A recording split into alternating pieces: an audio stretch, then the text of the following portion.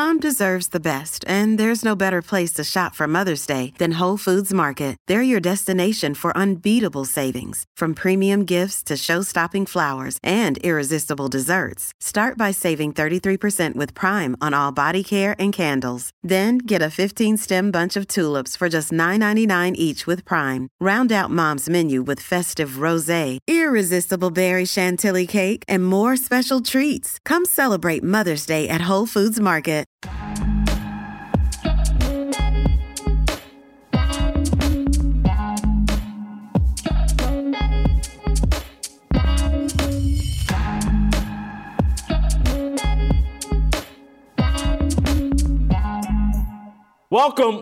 Welcome to Fearless with Jason Whitlock. I am Jason Whitlock, your host.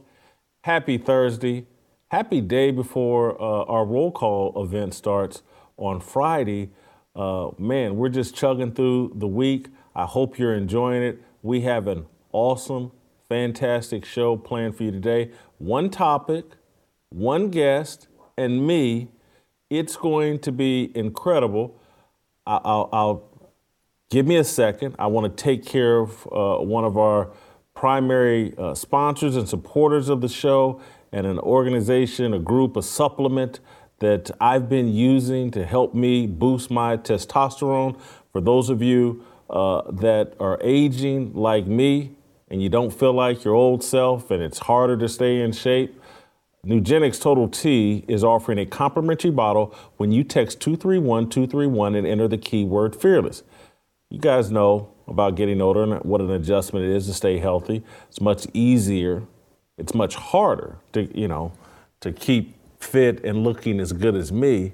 But if you take Nugenix and boost your testosterone, you can look like the new version of Jason Whitlock, who's shedding all of this excess fat and starting to look a little bit like the man I used to be. That's what Nugenix Total T and its testosterone boosting ability can do to you. It can return that alpha hormone to you. It happens to every man, so don't worry. You're going to lose testosterone. However, what if I told you can counter the negative physical effects of aging? Nugenix Total T testosterone booster with Testofen will help you turn back the clock, re-energize your workouts, get you better results at the gym, and help you look and feel like the man you really want to be. Nugenix Total T is the #1 selling testosterone booster at GNC. While every product professes quality, many other products use generic ingredients that are often far less than clinical grade. With Nugenix Total T, you get the same clinical potency levels used in the trials. All you have to do to get a free bottle of this stuff, a free bottle, text 231-231, use the Fearless, text Fearless to 231-231. Do it right now and get a free bottle of Nugenix Thermo, their most powerful fat incinerator ever, with key ingredients to help you get back into shape fast, absolutely free. Text Fearless to 231-231. That's Fearless 231-231. Texting enrolls you into recurring automated text messages. Consent not required to purchase. Message and data rates may apply. All right, we have a special guest, David Tyree. You guys know David Tyree from the 2008 Super Bowl, one of the greatest upsets in Super Bowl history. The undefeated Patriots lost to the New York Giants. David Tyree made the helmet catch. David, welcome to the show. Appreciate you joining us. We're not going to talk a lot about football today. David, I think, connected with me over Instagram several months ago. Sure. And then David reacted to something recently that I put out about LeBron James, and we're going to have a conversation about that. So, David, I just wanted to welcome you to the show. I need you to sit tight for a moment while I set up our conversation, but I really appreciate you being here. And just if you want to say something to me or the audience, just before I start setting up this conversation, I'm looking for it. Because one, I want to know, you've reached out to me and I haven't followed up all that well, but I'm assuming you're a believer, you're a Christian. Oh yeah, born again, 18 years. I just love the platform. I reached out, I've followed you through the years. I've known that you've always been framed as a little bit of an antagonist, but I've always seen through the truth, and some elements. So this platform was just timely, necessary. I've always been this guy behind the scenes. Now, I think as athletes, we try to temper. I think the social media, internet landscape has changed things and allowing people to be their authentic self, which is why these platforms are needed, necessary, because you can find your own tribe today. Whereas where I was probably a frontline guy 10 years ago, you could get crushed and canceled. So I've been on the front end of that. And I'm excited that there's more warriors on the front line to use their voices and platforms to elevate truth. All right, well, let me set this conversation up, and hopefully this won't be your last visit here on the Fearless platform. We appreciate you joining us, but let me set it up what David is upset about with me. And as you said, he's a supporter of the platform, but he's upset with me about the commentary that we posted on LeBron James. It's a very short video. Let's play the video. Because no matter how much money you got, no matter how famous you are, no matter how many people admire you, at the end of the day, being a black man in America is very frightening, and it lets us know that we got so much further to go to be equal in this country. LeBron James is not smart. He's a basketball player. He's reveling in pretending to be a victim. He hasn't been a victim at any point in his lifetime. But LeBron, like a lot of black people, think that you can't be black unless you're a victim. And so he likes to play the role of victim and talk about, oh, how hard it is in America for LeBron James and for black folks. Give me a break. So David reached out to me over Instagram and complained about that video. But before I get to David's complaint, another NFL player who I'm not going to name, longtime NFL player, I think played a dozen years in the NFL, earned $50, $60 million in the NFL, is in his team's Hall of Fame. He's not real well known, but successful NFL pass rusher. He reached out to me over Instagram as well, complaining about this video. And so I want to read what he said to me, this nameless NFL player, quite different from David's complaint, but it speaks to an issue I want to go into some depth with. So here's the unnamed NFL player. You know what LeBron is talking about on a level of being wealthy, a wealthy black man, or you probably don't because you're not wealthy as him. You talk in the tongue of a jealous, wanting attention and willing to bring down your own people to rise. You will never be accepted by them. I'm a wealthy black man living in New Jersey with no reason in the world to lie to you. We have to move in silence. A wealthy black man who is having success in America will deal with more racism than the average person. That's what this young man who's similar in age, I'm sure David knows him. I'm not going to tell him who it is, but I'm sure David knows him. He's New Jersey area, and I think David grew up in the New Jersey area. So I wrote him back saying, I appreciate the note. Congrats on your football success. I was just a mediocre mid-major player. I found success in another field, journalism. I know what success looks like and feels like in my chosen profession. I know the obstacles faced by people who challenge the establishment in a real way. Athletes pose no threat to the establishment.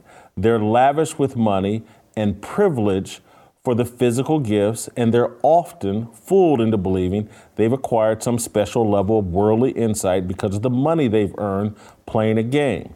They brag about their financial wealth and assume others are impressed by it. I'm not. I know the limitations of financial wealth because I have it and I study the Bible. I'm not jealous of you or LeBron. I don't have animus towards you, LeBron, or any athlete. I just prefer you recognize that physical and financial gifts pale in comparison to biblical wisdom. Brother, I respect you reaching out and engaging. I close saying this respectfully. You simply do not know what you do not know, and your physical gifts have provided you so much privilege, you're likely uninterested in discovering what you don't know. He responded back, just know I have full respect for you. Coming from, I'm not going to say the state because I don't want anybody putting together clues to put this all together, but coming from such and such state, that was a very racist place, although it's probably on screen. That was a very racist place and work for everything I had. I seen my mother go through having nothing to working for everything we have. I know that as blacks, we almost have every privilege as whites.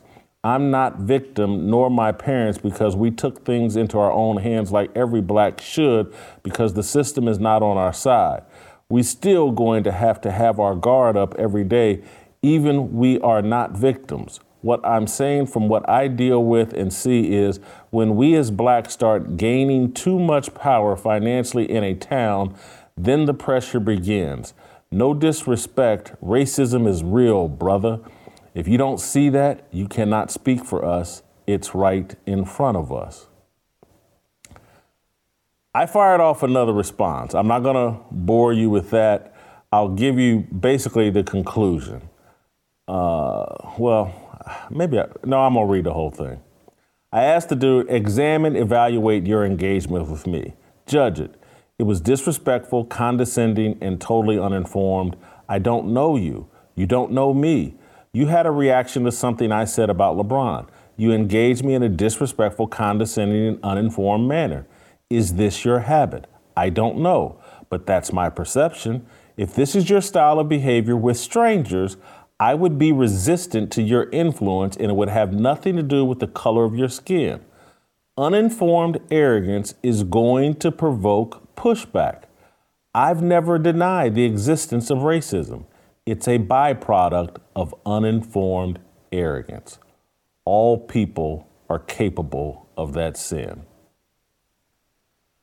He had a short rebuttal, and we'll end it there. You're not helping giving the others a bad outlook on minorities. #truth. Where I wanted to go with all of that is that I feel like LeBron James exists in this very special place for black people, for black athletes.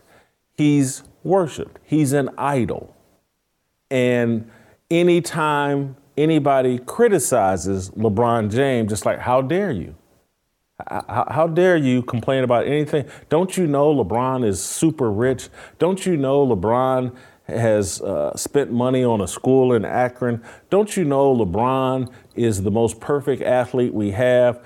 You're a sellout or you're a racist if you criticize LeBron James. I just don't buy that. That's idolatry. Everybody, including me, is worthy of pushback and criticism if they're going to make harsh generalizations, accusations about people, about America. If you step out there with an opinion, you're going to get pushback. And if your perspective, for someone like me, if your perspective doesn't come from a biblically sound place, you're going to get pushback from me and other people who try to approach the world from a biblical lens. It's just going to happen. But we have been so immersed in this racial idolatry and this idolatry of whoever has the most money. And it doesn't matter by what means. If you've made a bunch of money being a rapper or a drug dealer turned rapper like Jay-Z or any of these Birdman, whomever, you're worthy of being an idol and no one can question you. And if they do, you're a racist or you're a sellout. This is idolatry, and idolatry is dangerous. There's been one perfect person walk this earth worthy of worship and being an idol. None of the rest of us are. And if you're going to step out there like LeBron James and make all these sweeping generalizations about how hard it is to be black in America and how much oppression you've faced, you're going to get some pushback, particularly when it's just not true. The reality, and that's what this show is about, like confronting and dealing with reality. And there's a reality and a truth that we are very reluctant to speak about as it relates to these athletes, particularly black ones. We love to pretend like the only privilege is white. There is tremendous athletic privilege in this society. Years ago, I experienced it with just a tiny amount of athletic ability. I got a scholarship to a mid-major Division I university because I could play football, not because of what I did academically at Warren Central High School.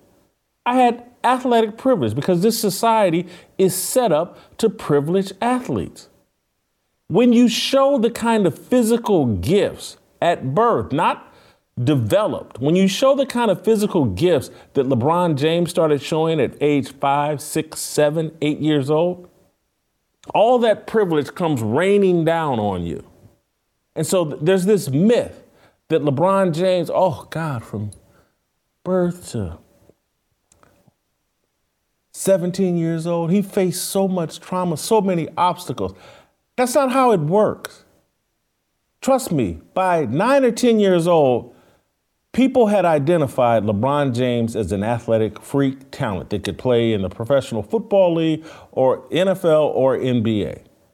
And people started rushing to support him and make sure they got him to the finish line so they could all benefit financially from LeBron's success. He's lived a life of privilege from about 9 or 10 years old. And I know that his mother, had her problems and he didn't live in the best neighborhoods all the time. Neither did I.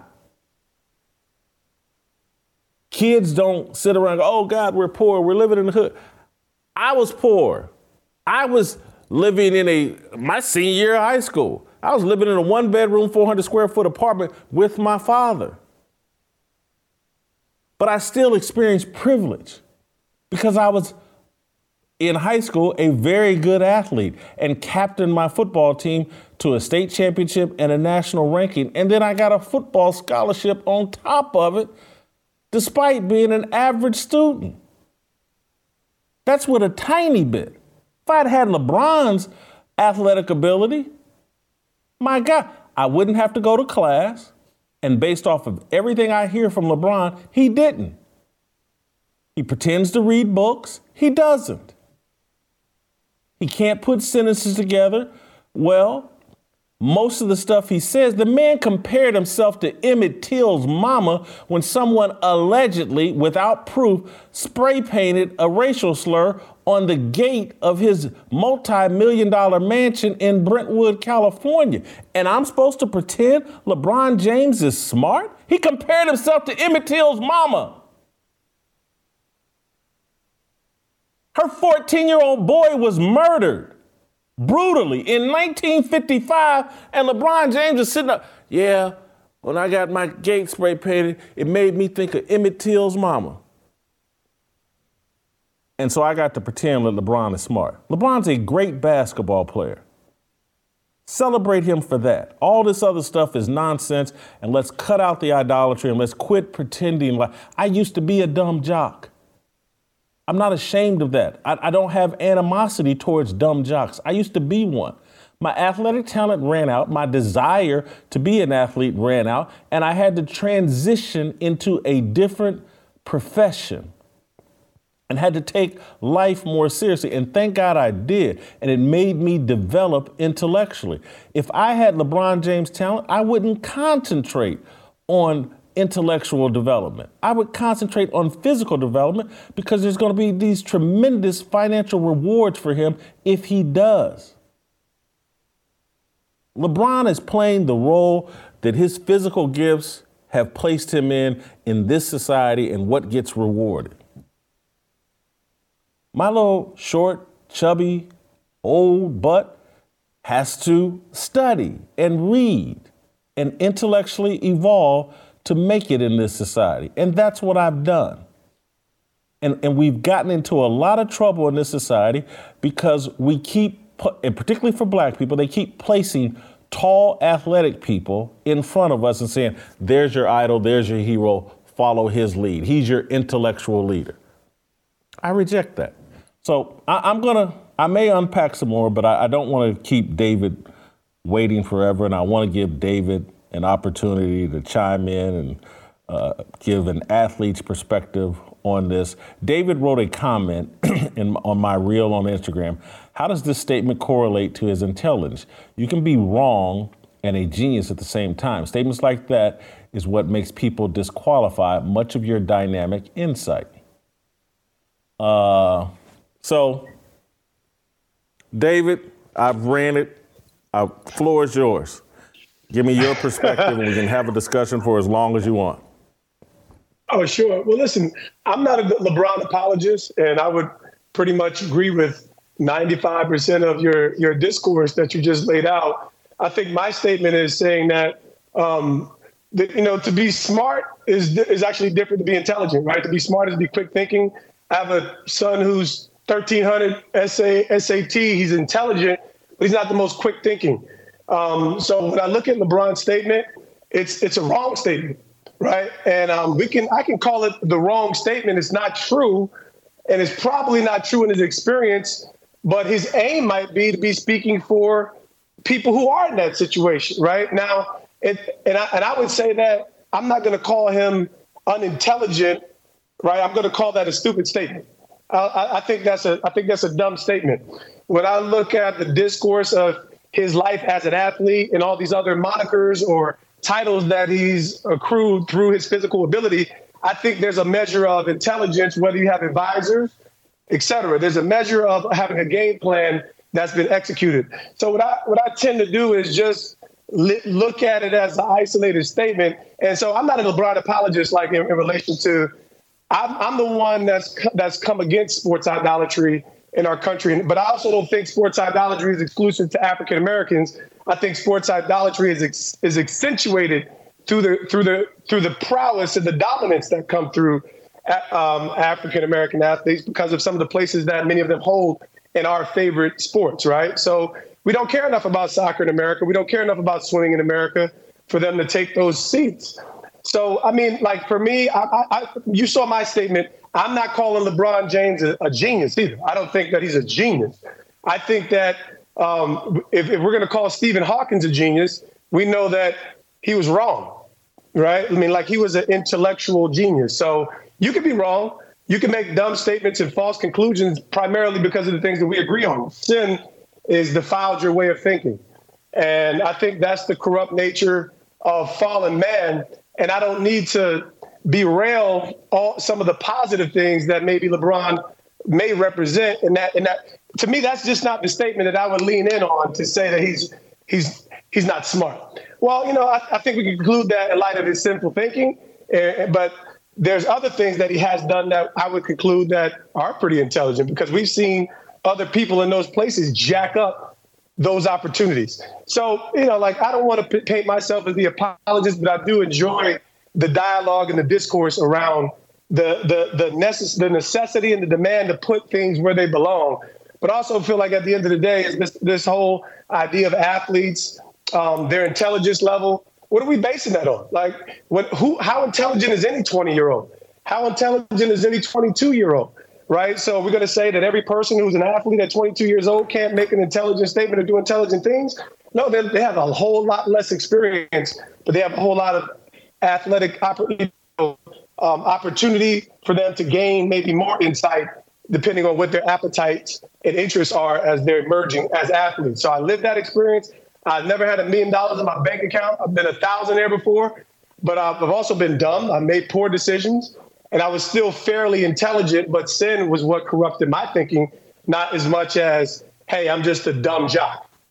And I think that's the narrative that when we kind of, just like he made the broad brush of victimization that he's not really living, we're also making some broad strokes in relation to maybe how we look at some athletes. And I think that's kind of like what I'm maybe my perspective is in relation to some of these conversations, but I think we got to have them. We have to break the systems of retarded thinking and have these conversations about all kinds of people. David, I think you make some good points, but where one area where I'm focused on that we might disagree a bit is I look at the data that points to the family structure of young black kids has been totally decimated. That fathers aren't in the homes discipling young men. And so, and I'm a product of divorce. My parents divorced. My father stayed heavily involved in me and my brother's life. I lived with my father at later points in my life after my parents divorced. But what I am aware of is that as a culture and as a whole, these basketball players, these rappers, the movie stars seem to have much more influence over young black boys who are growing up in a fatherless culture than a young white kid who has a father at home. And so I think why they have an idolatry problem, maybe because there's all different forms of idolatry. I have an idolatrous relationship with food. I talk about it all the time on this show. You can have idolatrous relationships with any number of things. You can place that importance above God. That's what idolatry is. And so that's what I look at because I could post a video about criticizing Jesus, and I think most athletes would just ignore it and would have virtually nothing. You would be different. I think you'd probably unfollow me immediately and maybe block me or whatever and be like, that dude's a demon. No doubt. But I think many guys would have no problem. But if I open my mouth to criticize LeBron James, people get hyper offensive and rush in to defend whatever it is he said or did. And much of what LeBron says and does, because he's so far distanced from any biblical wisdom. Because I really, anybody that knows me knows, I tell anybody, I'd rather have biblical wisdom than book sense. I'd rather have be able to quote scripture than say I got a 1400 on the SAT. And I really mean that. I grew up around working class people. I don't like elites. I don't like particularly the educated elites that think they're smarter than everybody else. I believe in common sense and biblical sense. But LeBron doesn't have that. And much of what he suggests, that whole video, why it frustrates me. I'm a Christian. My identity is not a victim. I'm a victor because of my relationship with Jesus Christ and the sacrifice he made and my acceptance of him as my Lord and Savior. I'm a victor. And so when I see someone like LeBron, who there millions of social media followers, kids are being told, oh my God, he got the bag and he's the greatest. And he's sitting there telling them, oh God, it's so hard here. You're going to be so oppressed. And I just don't buy it. It's the wrong mindset. We're killing kids mentally, and that's even worse than a physical death, and that's why I have a strong reaction. I enjoy LeBron as a basketball player. I celebrate him as a basketball player. As an intellectual, I think he's very dangerous, and I think he has handlers that enjoy him being very dangerous and enjoy him pretending to be some kind of thought leader. Yeah, I don't have much to say there. I'm 1,000% in agreement. I think the biggest challenge in most young people is that everybody's looking to identify with somebody that fits their narrative of success. And sadly, because of the place that African-American athletes and the thrones that they occupy in the hearts, and it's not just obviously children, it has the maybe a little bit more damaging effects in shaping their ideas about what success is and what greatness is. But I think humans have this appetite for gold, glory, and they're all temptations, gold, glory, and girls.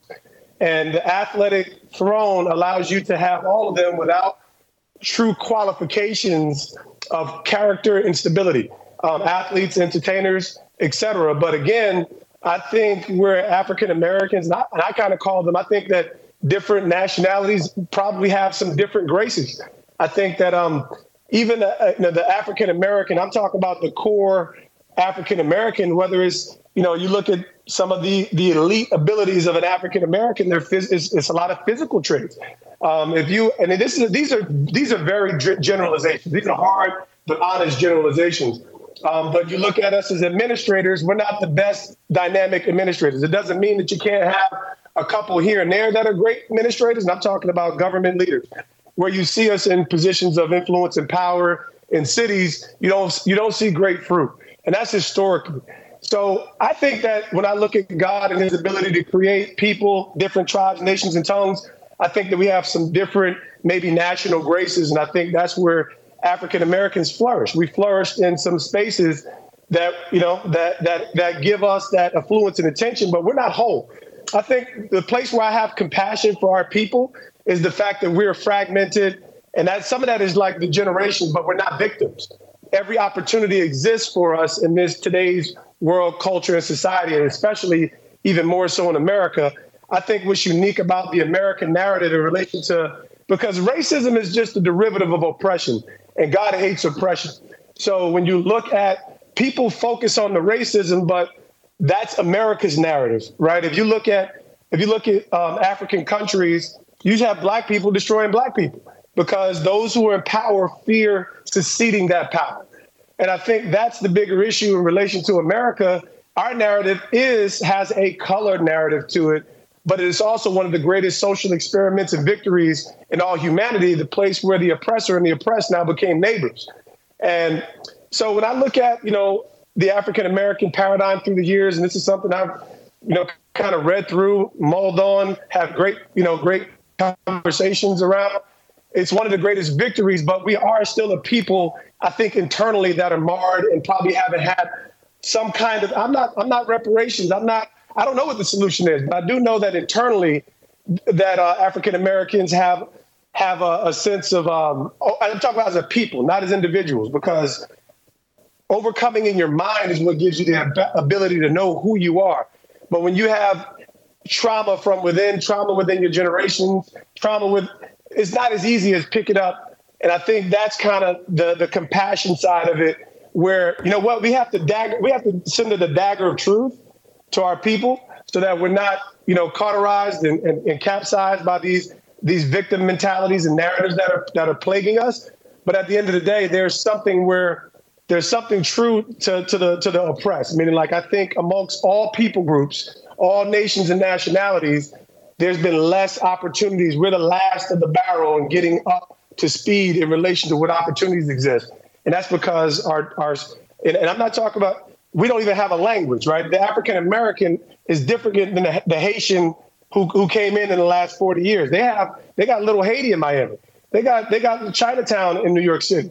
So they can galvanize around being immigrants. They can galvanize around their language. So it does make a different experience that African Americans are. I'm only speaking for that group of people who were once had stable families, church families, and they deviated from the truth. They deviated from the truth because there was an imperfect expression of the truth.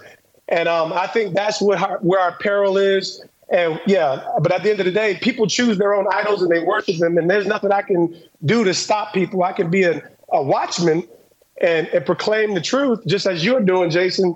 But we it's going to be difficult to stop people from worshiping Taylor Swift too. So it's challenging, but it's necessary. So there's a few things you said that I want to respond to. Racism is a derivative of oppression. I somewhat disagree. I think racism is a derivative of unfairness/sin. Unfairness and sin entered the world in the garden. And it's just, and so unfairness takes all different kinds of shapes and forms. Trust me, it's very unfair for tribes in Africa to capture their own people, enslave them, and then sell them to someone. That's just unfairness. It's not racism. It's just they didn't do it because they were black. They did it because they're unfair. And so when the people come over and buy them, I don't think it was because of racism. It's just another form of unfairness. Oh, these people are capturing and selling off their own people. I'll go benefit from that, buy them, and participate in that form of unfairness. Sin, basically. The other thing you said that you mentioned that perhaps we don't have, and I don't want to put words in your mouth, perhaps we don't have the skill set to be administrators. And I disagree with that. And it ties into, at one point you said, you don't know the truth. And I think you do know, or you don't know the solution, you said. I think you do know the solution. You just misspoke there, because the solution is obedience to God. It will solve all of this. Yeah. Our lack of skill as administrators, our lack of performance academically, our decimated families, all of that gets corrected if you're just obedient. If you embrace the concepts, the principles, the family structure, the natural order, male leadership, men loving their wives as Jesus loved the church, the woman submitting to her husband. If we embrace those concepts, all the administrators, the whole coaching problem in the NFL, SAT scores go up, crime goes down, illegitimate kids goes down. And so that's what I get frustrated, because I think the solution is very simple to explain, and it's very available. You don't have to. The Bible doesn't cost much, and you can borrow. I got like 4 or 5. Well, maybe I got like 6 or 7 now. I'll lend any of them out.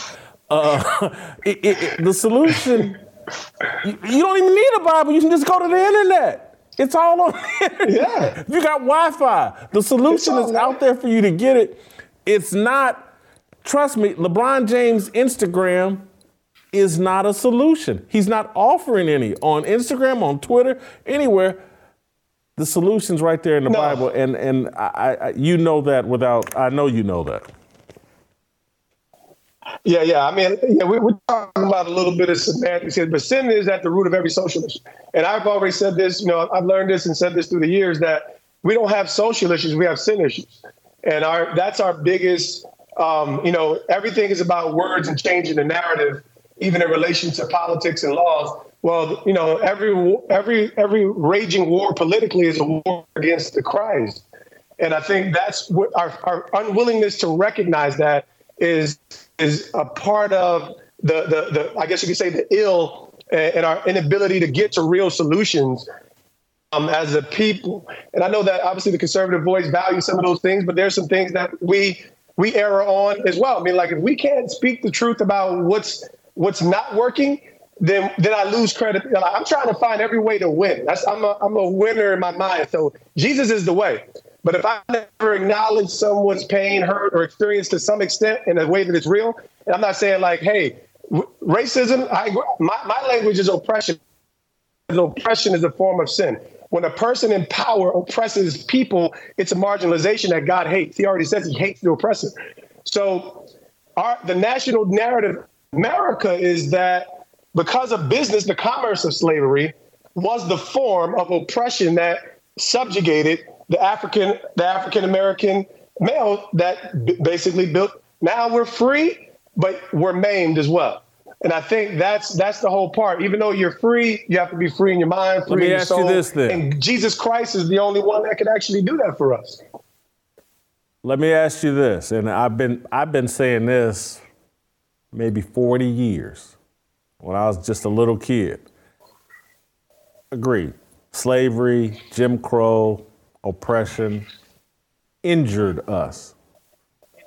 Who has to do the rehab? You played football. If Ray Lewis hit you and broke your arm, he hit you after the whistle had blown. It's an illegal hit. He breaks your arm. Does Ray Lewis need to come over to New York and do the rehab so you can come back and play? Or does David Tyree have to do the rehab? He can be upset. He can ask, hey, y'all should do something. That was unfair what Ray Lewis did. But if David Tyree doesn't hit the gym, he's not coming back and playing. And that's been, we can sit around and complain about, hey, 150 years ago they did this, and 70 years ago they did that, and 40 years ago they did this. And I've had unfair things happen to me, things that may be a byproduct of race. I have to do the rehab. I'm not expecting the racist person that harmed me to rehabilitate me. That's a joke.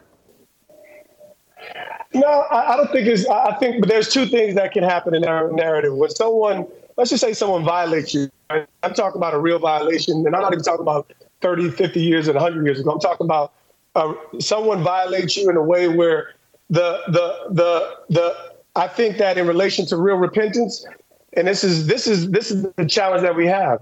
When you become somebody's neighbor, if you're my neighbor and you violate me, you never make that right. Of course, I'm not just hurt, but I'm embittered. I'm angered. Now, there's all these different realities that I'm experiencing because of that hurt. So if you never come and acknowledge that you've hurt, and I'm not talking about today. I'm not saying the Caucasian man of today needs to go bow down. I've seen some dumb things that have been on social media.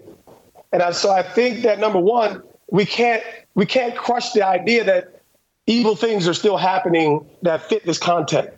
They still fit this context. So what it does, it turns the little fire into a big forest fire that accelerates and continues to feed the victim mentality. So all I'm saying, but I have to do the rehab. So to answer your question, Jason, I still have to get whole. I still have to believe, but I think that, as we've stated, Jesus, it says, men don't come to light for fear that their evil deeds will be exposed. The only thing that will stop making me a hypocrite is me understanding that I actually am guilty myself. I mean, so it's not until I actually turn inwardly and recognize that I'm a violator where I can actually get out of the whole mentality of freeing others who have basically been sinners themselves, right? So hypocrisy goes across the board, just like racism can go across the board, oppression can go across the board, but we can't sit up here and marginalize to some extent. I think, and I'm not like one of these dudes, I don't have any kind of narratives around, I'm not feeding the forest fire of victimization through racism. But is it a real experience that some people encounter? Yes. Can somebody who's privileged encounter it? Yeah, because there's evil in the world. There's stupidity in the world. There's foolish human beings in the world. But ultimately, me being whole allows me to overcome, right? So I overcome through faith in the Son of God. I can forgive my oppressor and all these other things that I can do by the power of the Holy Spirit that the average dude walking down the street who's inflamed and raged and has a narrative. And that's what Satan will do. Satan will craft a life in a way to fit your narrative to keep you in prison. So there's also some spiritual realities that exist that we keep kind of overlooking and just making it sound like it's just so easy for the individual. Hey man, I gotta go help my brother in a way where I can aid his process to some extent. David, I want to talk a little bit about yourself. In terms of, you started at the beginning and said you gave your life to Christ 18 years ago. Could you walk us through your journey of faith and what impact it has had on you? When did you turn your life over? Could you walk us through that? Thanks for sharing. Yeah, again, you did mention I'm from New Jersey, divorced home. My father's a dynamic human, but he wasn't in his home, so the loss of presence. I think alcohol came to my life around 14, 15, marijuana 15. So, every week, my junior year, I'm drinking a 40, smoking a blunt, half a pint of Jack Daniels to the head.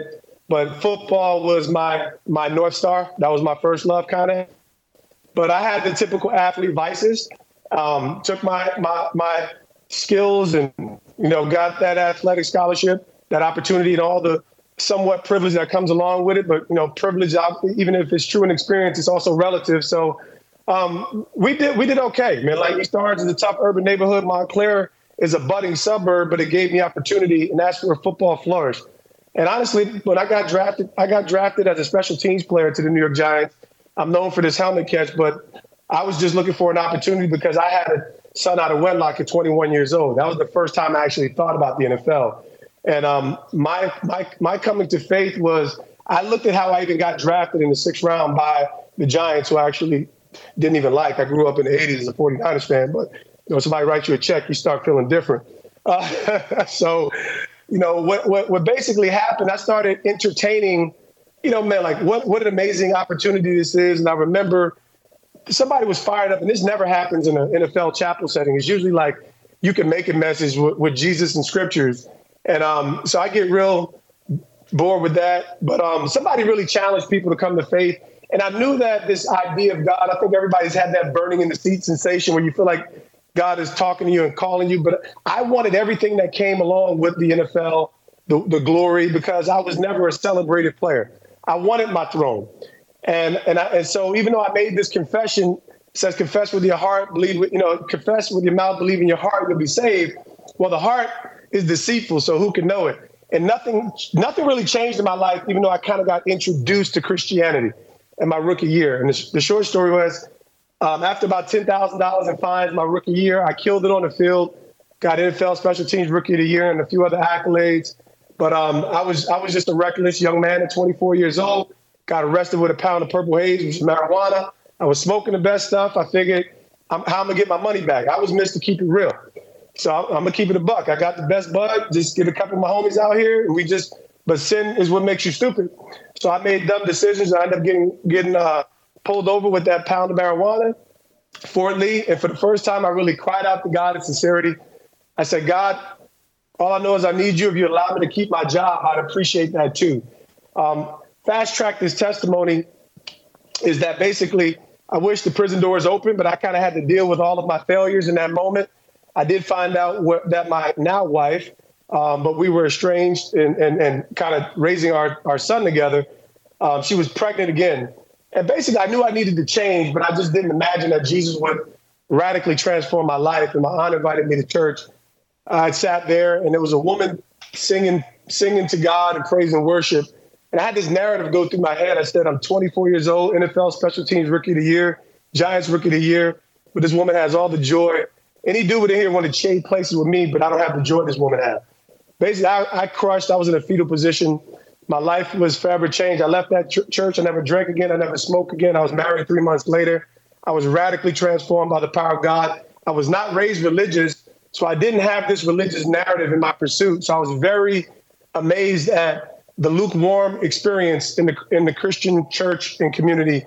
So I have never had a backslidden experience in my 18 years. I found Jesus to be everything that he proclaims himself to be, and that the scriptures tell us about him. So he's true in my experience as well as my witness. And I've been on fire for God for 18 years. So the helmet catch is just one of those God moments that I wasn't going to allow myself to be an idol in the hearts of others, which is why I was never in a rush to take any places of throne and influences. So I'm grateful. I'm saved. I'm redeemed. Grateful for this fearless platform. Happy to be of service in any space so we can continue to bring liberty and sobriety and set the captive free. David, I had no idea about the marijuana bust. I did not. And I'm sure it was probably written and talked about at the time, but I had totally forgotten it. The helmet catch overshadows everything. I didn't know you went through that early struggle. What an amazing story. And thank you for sharing that. It's man. Yeah, I had been in bondage, man. I was a functional alcoholic. I blacked out. I drank the blackout. Obviously it didn't affect my performance as an athlete at the rate where it destroyed opportunity. And I think that's many broken people, just broken and in need of a savior. And I think, God's love and compassion, he saves us. There's no, the mystery of God's love is that there's no reason why God chooses to love us, is that we're and I think that is going to be necessary for the courageous lions. And years ago, I kind of said my piece, I think it was 2010, about same-sex marriage, because there was no other athlete to speak out against same-sex marriage in 2010 when they were legalizing in New York. So I got the pitchfork community before it was cancel culture, but I wasn't working for the NFL. I wasn't in any spaces, but I ate those places because I don't consider my reputation, my life, and my identity is in Christ. And I'll continue to serve him with great passion. And I'm just looking I've been of service. I'm all about the Great Commission. I'm about making disciples and doing the work that Christ led us to do. So just taking these media outlets and trying to retell my story over the last 15 years because God is still moving in the earth. I'm so glad we finally connected. And I know this is probably too late, but we got our first roll call event this Saturday here in Nashville. It's a men's summit we're doing. That's why I got all this gear sitting out here. We got these gift baskets for the people that are coming in on Friday night to our cookout. We got a blanket for them. Put me on screen, so they can see this stuff. We got a blanket for them. That's awesome. We got a tumbler. We got these. What are these called? Yeti glasses, I think, or cups or whatever. Anyway, we got stuff we're giving out to our special guest on Friday night, the cookout, and then Saturday morning breakfast. Then we got an all-day event. And so we're going to be doing this all over the country. And so our next one, I'm going to invite you. We've already got a pretty strong commitment from Tony Dungy to participate in our next one. So hopefully you can be a part of that, and we certainly will want you back on the show. Let me ask you this has nothing to do with anything we've been talking about. I just want to get someone else's opinion. You're from the New Jersey, New York area, so I would imagine you probably at some point had an appreciation for rap music, correct? Oh, sure. Yeah. So I love music. I love music, and so I sometimes have custom music made for the show, and I'm about to debut our newest custom song. It's our first rap song we've had made for this show, and I want to get your honest review. I can take it, we can take it, but the song is called "Let 'Em Know," and it's about letting people know who you stand with. Bryson Gray is on it. One of my old college teammates, a guy named Lim Jones, is on it. Friend of mine from KC, he actually engineered, put it together. He raps on it. Gene, he calls himself Below. Well-known rapper, independent rapper named Cut Calhoun ends it out. It's about 4 minutes. We'll listen to this song and then I'm gonna let you go, but I want your review in real time. Let's play Let 'Em Know. Okay. Saddle up, let's ride. No backing down and play around, let's roll. Front line, it's go time. No time, no waste, boys, time to let them know. So here we go. No backing down and play around, let's roll. So here we go. No time, no waste, boys, time to let them know. Let them know, flow cold, hop on beats like an Eskimo, frozen. No pun intended, but it's time to let it go. Give it all to God, follow him and watch the blessings grow. God soldier, Satan asked for war and I accept the smoke. Fearless, bold as a lion, but I ain't with the pride. LGBT brainwash your kids, I'm not a bit surprised. Satan the author of confusion, but I know it's just lies. You can't watch TV without seeing these men kissing guys.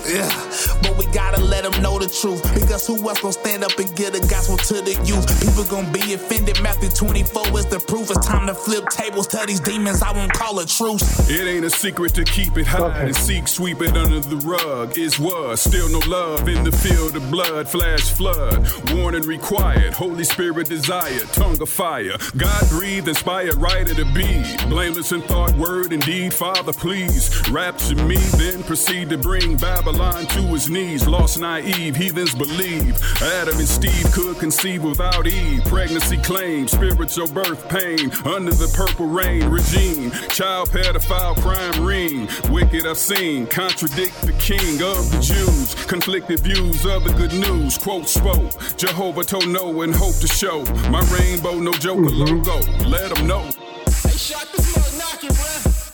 Saddle up, let's ride. No backing down and play around, let's roll. Frontline, it's go time. Wait, no time, no waste, the last verse let them know. is off the chart. The whole thing is great. Okay. But the last verse is completely off the chart. So here we go, here we go. Your first boy was fire. Second one was nice. Let's see what we got. Lately I've been quiet, listening, slow to speak. Praying hands and vision and serpents underneath. Bit my tongue in cheek, can't talk out the side of my neck. A lot going on, Lord, what should I say next? Express my freedom through words, no matter the consequences. Plead the fifth, then hide behind man's amendments. Got me thinking, what would Jesus do? Chastise the room, then save a prostitute. Call it how I see it, hoping to save a couple. I be dead wrong to tell you that we not in trouble. Serpents still slithering, sliding through agendas. Same tactics to leave the family dismembered. Father disfigured, reputation injured. Gotta patch up the wounded, it's time to reassemble. Iron sharpens iron, soldiers grab your swords. Fearless, me and mines, we gon' serve the Lord. Saddle up, let's ride. No Here comes the last verse, off the charts. I love the third verse, but here comes the last verse, off the charts. No time, no waste, boy, it's time to let them know. God put the male in his presence, but the compliment his essence. He was tasked with the necessary measures to work and provide, multiply, and have dominion. What to eat and not to eat, and be fruitful to the finish.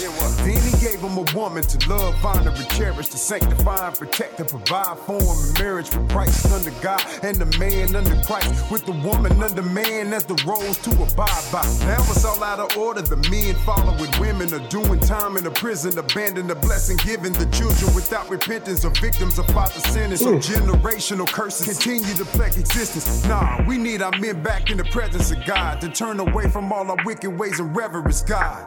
Gay men and adulterers, murderers, pedophilic, twisted and evil spirits that's taking over our children. I'm here to speak against it in the name of Yeshua and promote kingdom living with the Lord as our ruler in the world, but not of it. I accept persecution, standing firm in the faith. I can say, let them use it. Saddle up, let's ride. No backing down and play around, let's roll. There you go. Frontline, it's go time. Some good heat. Some good heat. Yeah. Number one, yeah. Number one and number four, it's all heat. Number one, beat was good. Beat was solid. First one and the last one had the greatest heat. I kind of like the flow of the first one, but all heat. You in good shape. Yeah. Thank you. You're in good shape. We will circle back to you. Awesome job. Let's do it. Be well. Thank you so much. All right, that was Bryson Gray off top, my boy Lim Jones, my boy Gene below, then Cut Calhoun, crushing it at the end.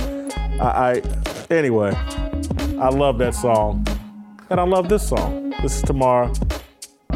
We'll see you on Friday with the special cookout, live cookout, right here, 6 o'clock tomorrow. See you tomorrow.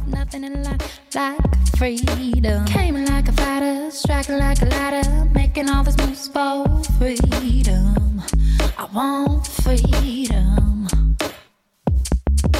No negotiation, my sister, no relation. We all just wanna have freedom. Sitting on the corner, never been alone. I'm breaking my back for freedom. Blessed, we are living, get back. We are receiving, all deceiving. We all wanna be free.